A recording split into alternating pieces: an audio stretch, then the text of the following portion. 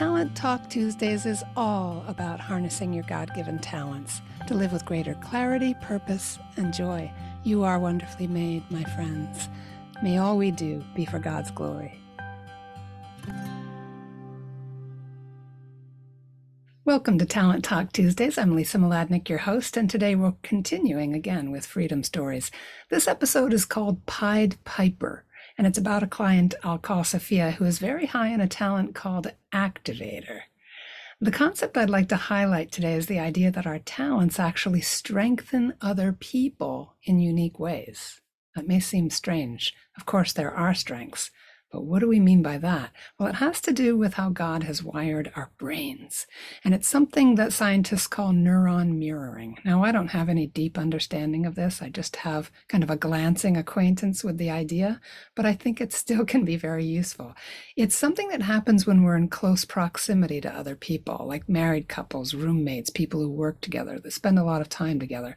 For example, if you're high in empathy, even if your husband or your wife is very low in empathy, when they're around you, they're actually more capable of empathy than when you're not around. It's really remarkable. So when you're apart, they return to their normal levels of empathy or any other talent. It's really amazing. So today we're talking about Sophia, who's an extremely accomplished and successful executive coach. And as I said, she's very high in the activator theme. Now, activators are very good at turning thoughts into action. They don't just tend to sit around and daydream endlessly, make plans, and then never follow through on them. In fact, they can be impatient to get going. They like less talk and more doing. You'll see this on teams and married couples. Activators always trying to get everybody off the couch and out into the fresh air or whatever it might be. So they're enthusiastic people. They're often charismatic and natural leaders. Gallup, the owner of Clifton Strengths, calls Activator the let's go talent because it's so locked and loaded for action. So when I first started coaching with Sophia on her strengths, she confided something about her relationships that was a bit mysterious and bothersome to her. People were always copying her like she was some kind of Pied Piper. So she's actually very artistically gifted, and anytime she took up a hobby, just about everyone around her would take up that same hobby. It was remarkable. Even people who weren't very interested in being close to her would be interested in doing whatever she was doing. And that hurt her feelings because she felt like people would copy her, like they were kind of stealing her ideas, but they didn't really care much about her. Now, there's a couple things going on here. One, that she's strengthening them in this, through her enthusiasm, yes, but also that she's a natural leader. And a lot of times natural leaders give the impression through no fault of their own, just through their giftedness, that they're completely self-sufficient. So people don't tend to worry about them or check in and see if they need anything. So people don't tend to do that with her, like with a lot of leaders. They don't see what her needs are. So they might take something without realizing, like take an idea and run with it and not think, oh, I just took something from her. Not that they took it away from her, but that they sort of borrowed her enthusiasm and her ideas and then just walked off effectively. And it was really weighing on her.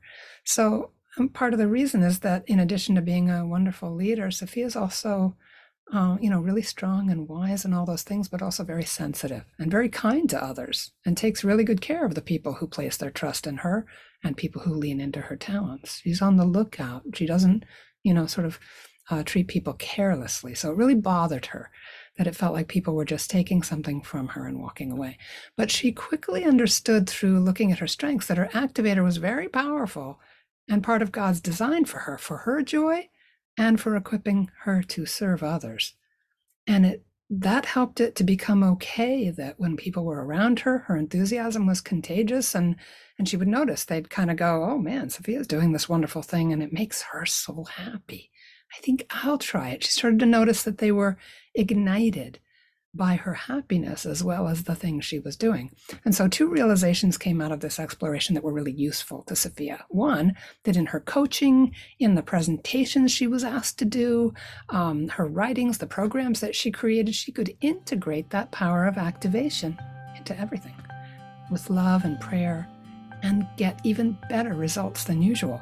And she saw the results immediately. She saw that she really could set people's hearts on fire with beautiful results that made a difference in their lives for their sake. So gratifying for somebody like her. And she also noticed that when people did imitate her, she didn't take it personally anymore. She could have a sense of humor about it. She even laughed and said, all my life I've been leaving behind in my wake just a whole population of activated people. Like, she can laugh about it now that she understands that they were activated, not that they were leeching, or being kind of using her. She can be okay now with being a bit of a Pied Piper because she sees the beauty of it. She sees God's plan. Okay, so remember that this is true of all of our gifts. When we're in proximity to others, God has designed our talents to be able to bless them in amazing and sometimes mysterious ways. So see if this resonates with you, what you might notice. I'd love to hear from you. And remember always, you are wonderfully made, my friends. I'm always praying for you. Please pray for me too. God bless you.